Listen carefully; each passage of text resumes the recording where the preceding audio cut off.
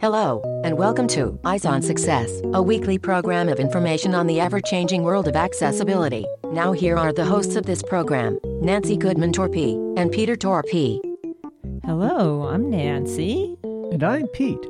Blindfold Games now has over 80 games that are fully accessible with VoiceOver on iOS devices. We'll speak with Marty Schultz, founder of Blindfold Games and developer of the apps, about his company and also about his newest project, Objective Ed, which is aimed at making learning more fun for students through high school. But first for our tip of the week. This week's tip is Marty Schultz's summary of his achievement. People have said I'm responsible for more blind people wasting time than anybody else in the world. I think that's our tip of the week. And if any of you are interested in commenting more about that or interacting with other listeners of Eyes on Success, you can subscribe to our listener discussion forum. And you can do that by sending an email to EOS_discuss, followed by the plus sign, followed by the word subscribe at googlegroups.com. And once you join, you'll be sent an email with instructions for how to post to the group so you can share your thoughts about anything you've heard on Eyes on Success with other listeners. So there's another way to have fun. Support for Eyes on Success is provided by Way Around, revolutionizing how people with vision loss keep track of important information about everyday things with the tap of a smartphone. The simple tag and scan system promotes independence in everyday situations. Learn more at www.wayaround.com.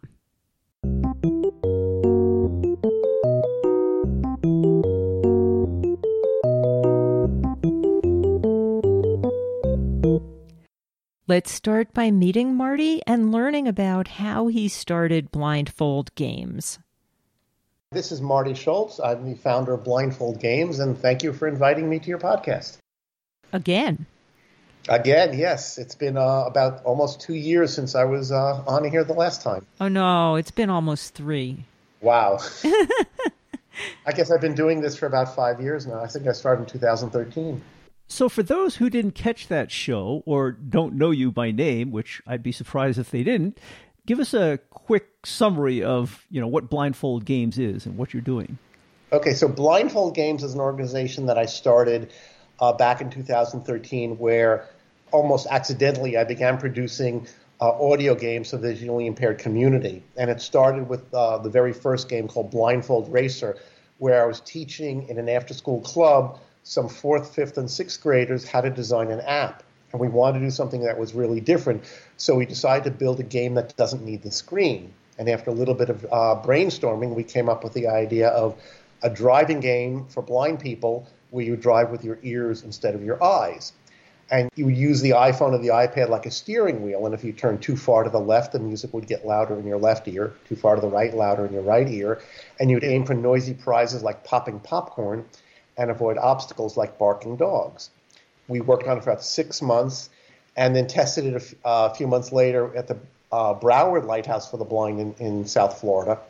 And there, one girl who had been blind since birth came up to me and enjoying herself a lot. And she said, I just can't wait to play with my sighted friends. I am going to so beat their butt. So Marty talked extensively about what was in the Blindfold Games collection in that earlier episode, number 1603. And if you listen to the rest of this episode, you'll learn more about what's in the current expanded collection. You are listening to Eyes on Success. Success, success, success, success, success. This week's focus topic is all about Blindfold Games, as well as Marty's newer venture, Objective Ed.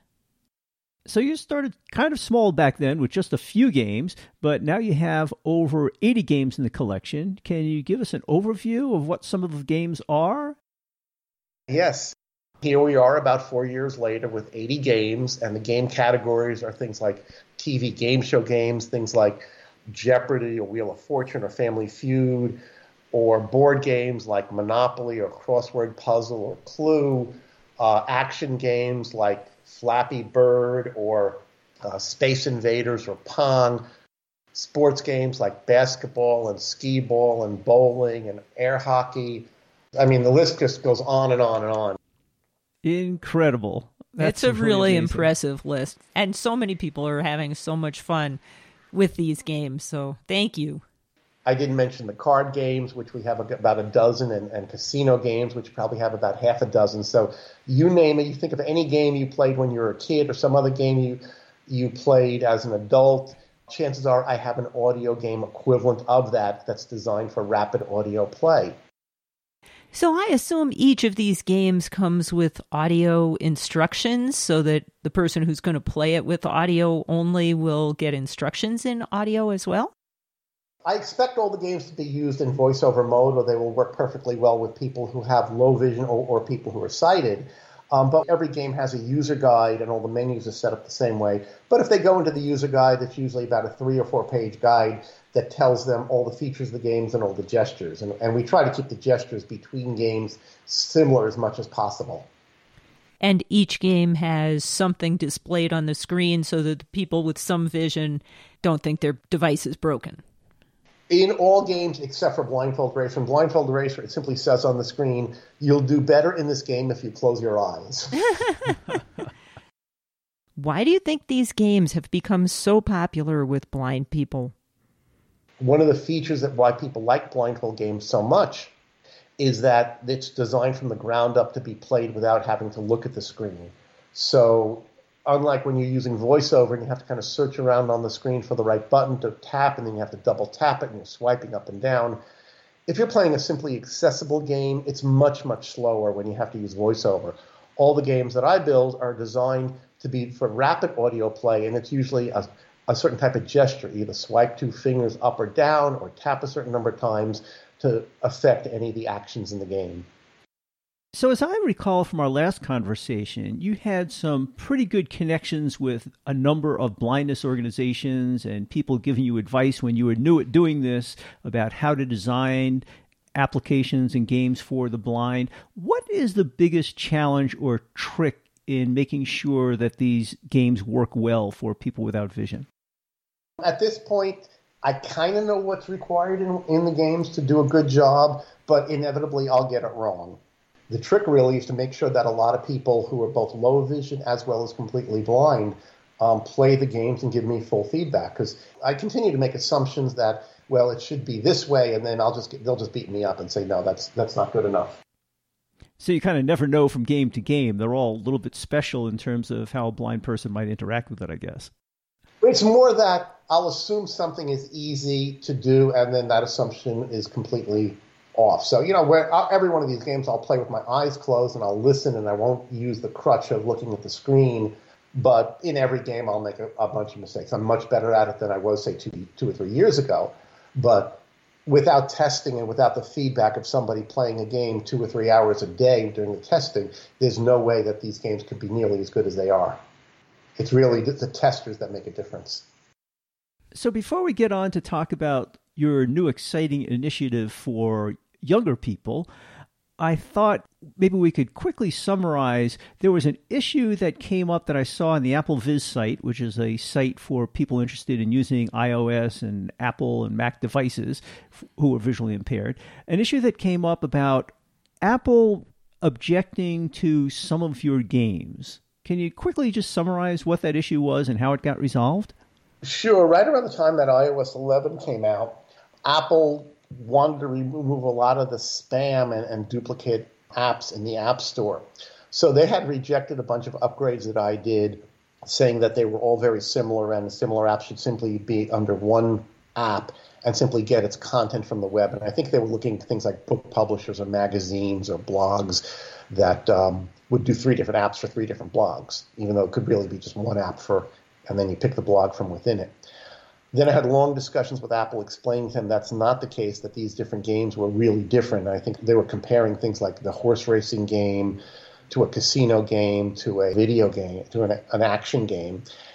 Once we got past that, they basically said, look, we're not going to approve any more of your games or let you come out with any new apps unless you get this down to about 6 different apps, 1 app for each category, such as a sports game category or casino game category.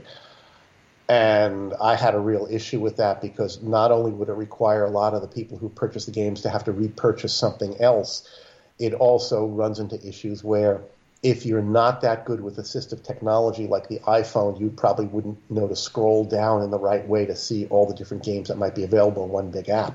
Right. And it does seem a bit unreasonable. You walk into a toy store, you see all these unique games. They're all very different. They don't see Monopoly combined with Chutes and Ladders in one box. Yes, but Apple has had the attitude back then of we know what's best for everybody. Right. So how did this get resolved? Well, I kind of put the word out within both the organizations that I've worked with before, like the ACB and the NFB, as well put out on my blog and my Twitter feed. And within about 5 days or so, there was so much comments back to Apple that they elevated the problem. I talked at length with some of their accessibility people and some of the reviewers, and they understood why this is a different case. And they said, I should try to combine apps when I can if I publish new ones, but with the existing ones can stay. And they understood why I made that decision, and they were basically okay with it. And that's enabled me to have a very good relationship with Apple at this point. And I think everybody breathed a sigh of relief from what I saw on the websites and Apple Viz in those days. Great. It was interesting because Apple literally told me, we will not let you update any apps. And I was thinking, I have to usually update apps about every other version of iOS. So I haven't had to do it for 12, but I had to do it for 11, and I had to do it for 9, I had to do it for 7, and things like that. So that would have been a major problem because people come to depend on my games to waste time. That makes you feel good. People have said I'm responsible for more blind people wasting time than anybody else in the world. So since then, it seems like you've moved on to a bigger, exciting venture that's very different. Can you give a quick overview of what that is, and then we'll talk about the details? And maybe even a more productive use of blind people's time. Yeah. So I was starting to get contacted over the last year by several TVIs, teachers of visually impaired students, and O&M specialists, orientation and mobility specialists. And they were telling me that some of the games that are being used by these teachers to help students learn certain skills, such as in the game Blindfold Barnyard, they were using it to teach compass directions, north, south, east, and west, as well as clock directions. The cow is at 2 o'clock or the horse is at 7 o'clock. And after speaking with the TVIs about how they were using the games, I started looking into whether there's a real need for doing educational-based games.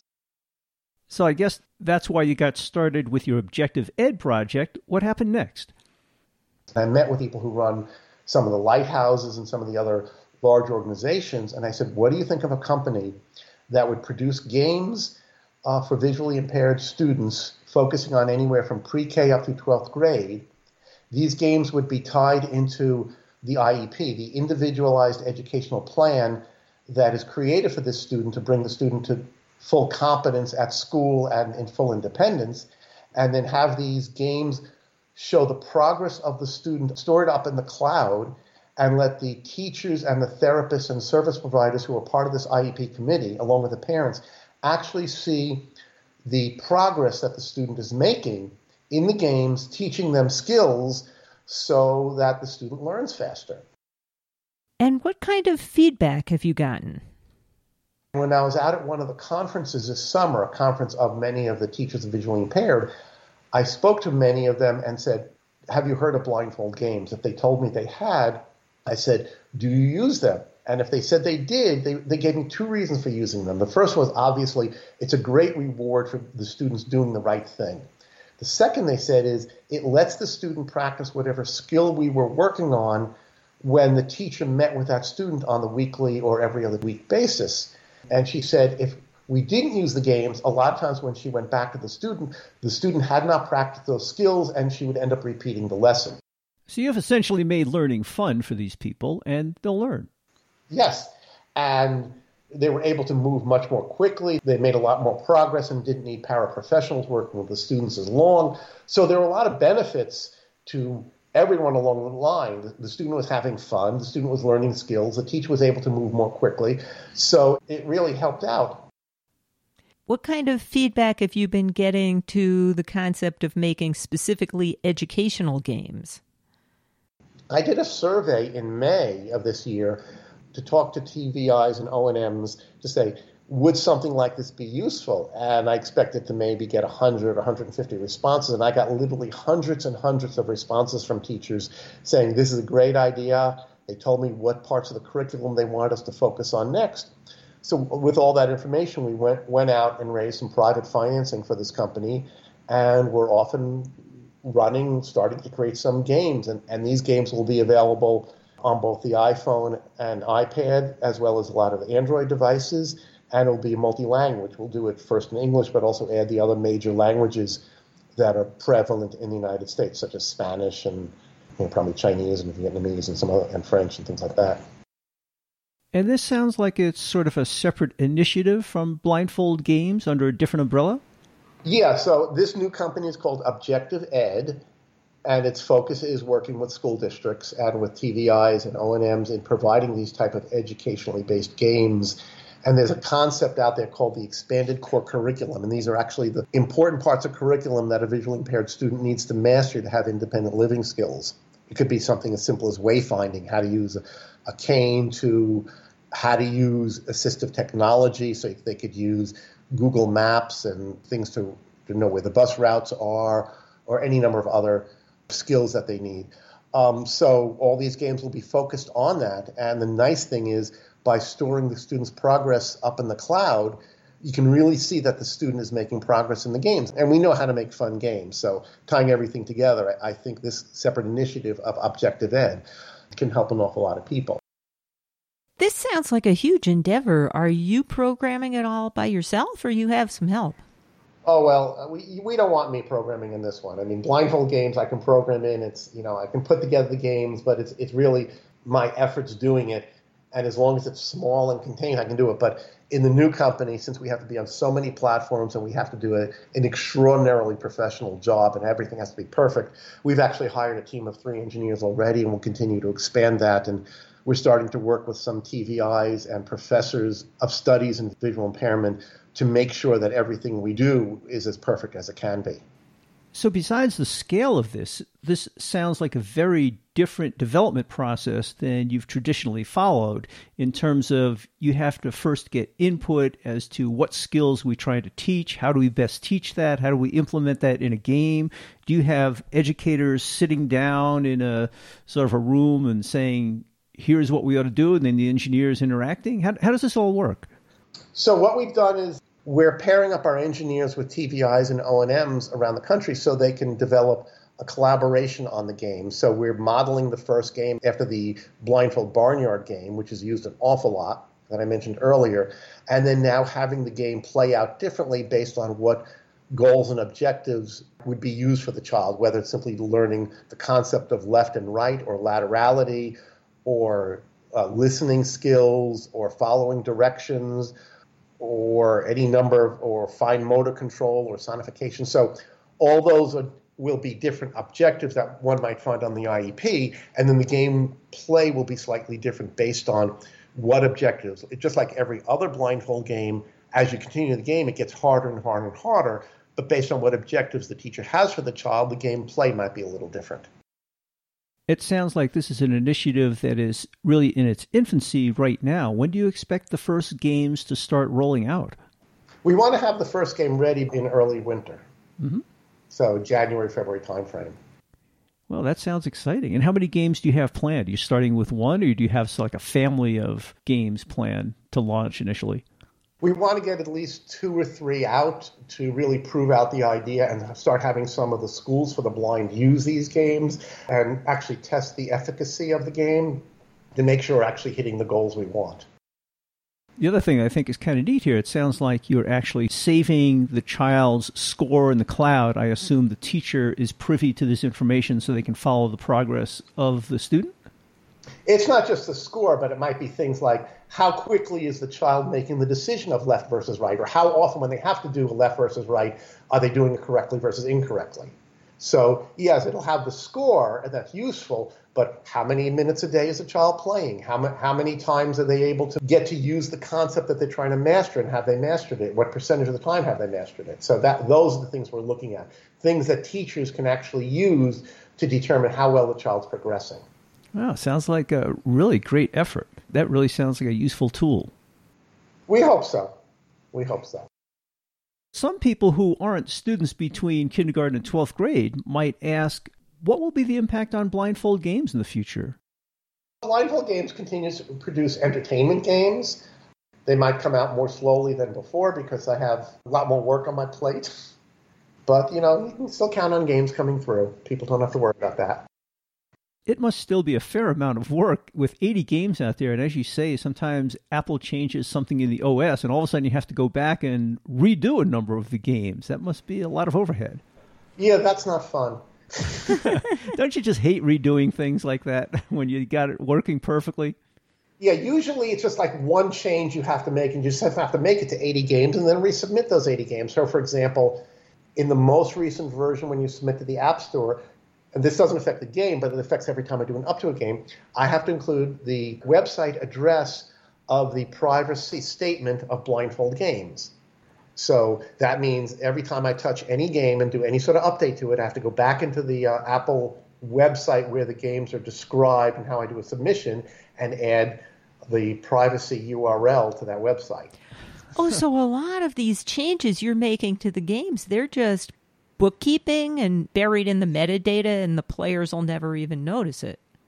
Yeah, and then other times, Apple will break something, and then I have to figure out a way around it. Like I remember between iOS 7 and 8, they broke, if you shut off a voiceover in the game screen, it doesn't necessarily come back on when you go back to the main menu. And I had to figure out a way around that and a workaround. And then, one by one, I had to hit each and every game that did that.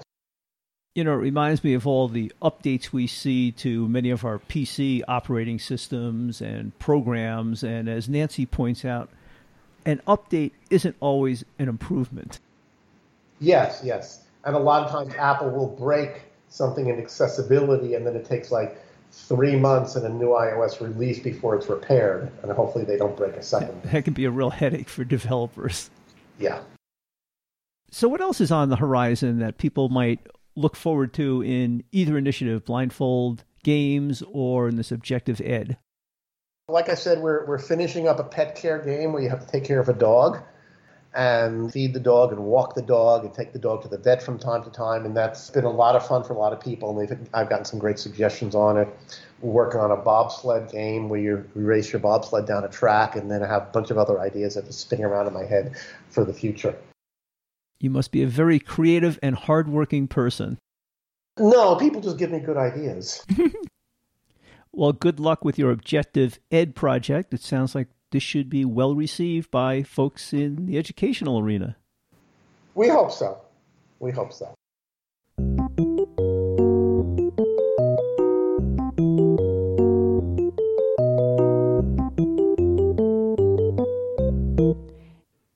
Now for this week's final item, how you can learn more about Blindfold Games and Objective Ed, how you can get hold of the games, how you can reach Marty, and how you can even get involved helping him out with his new endeavor.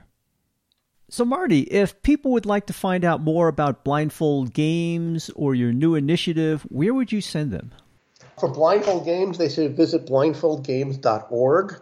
And we have posts on there that talk a little about the new company, Objective Ed. We will start blogging off of the new company, Objective Ed, soon. But right now they should visit blindfoldgames.org. If they want to reach me, they can follow me either on Twitter, which is @blindfoldgames, or they can send me an email, which is marty@blindfoldgames.org. And if they want to actually get the games, they go to the App Store, right? It's actually easier for them to visit blindfoldgames.org, and then I have a page called Games We've Built. And then theirs is like a 2-line description of each and every game with a pointer directly to the App Store. So instead of them having to kind of guess what any given game does from its name, they could get a little more detail on the website. And then if they want that game, there's a click or a tap they would do on their iPhone, and would take them right to download the game at the App Store. Oh, that sounds like a lot more efficient way of sorting through 80 games to figure out which one you might like. Exactly. Let me tell you, before this interview, I went to the App Store on my phone and I just typed in Blindfold Games and I got links to all sorts of different games, and it was going to be, I didn't actually download them all, but it was going to be really easy to get them that way too. So if you say the other way is even easier, that's got to be incredibly easy. Yeah, so that's what we aim for, yes. The other place that I would send people is to the appleviz.com website, which is a website for people who are visually impaired who use Apple products, either the iOS devices or Mac devices or even Apple TV, Apple Watches. But there's always discussions there about the various blindfold games, what's new, what people are having issues with, what people enjoy. Are there other forums like that specifically are geared towards blindfold games that you can point people to?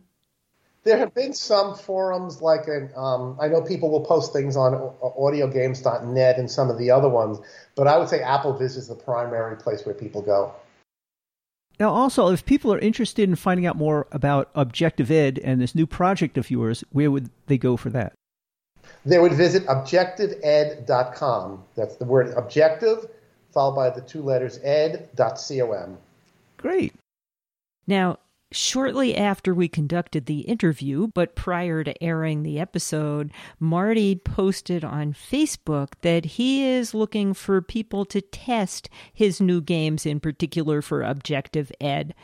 And so he's looking for students to be testers, for parents of visually impaired children to give their feedback on what they think of the game, for teachers of the visually impaired. So if you're interested in participating that way to help him make these games even better, contact him directly. And as usual, we'll have all of that contact information and the URLs Marty mentioned in the show notes associated with this episode at www.eyesonsuccess.net. And remember, if you want to discuss anything you've heard on the show with other listeners and share your thoughts, join our discussion group. That'll also be in the show notes. That's it for show number 1851.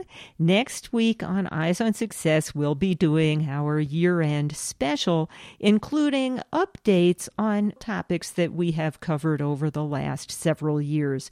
And we will talk about NASA summer internships, what's new at Benetech, the FlickType keyboard for iOS, the Braille Dot Watch, the Cosmo e-Brailler, and an update on Eric Manser's triathlon and marathon experiences.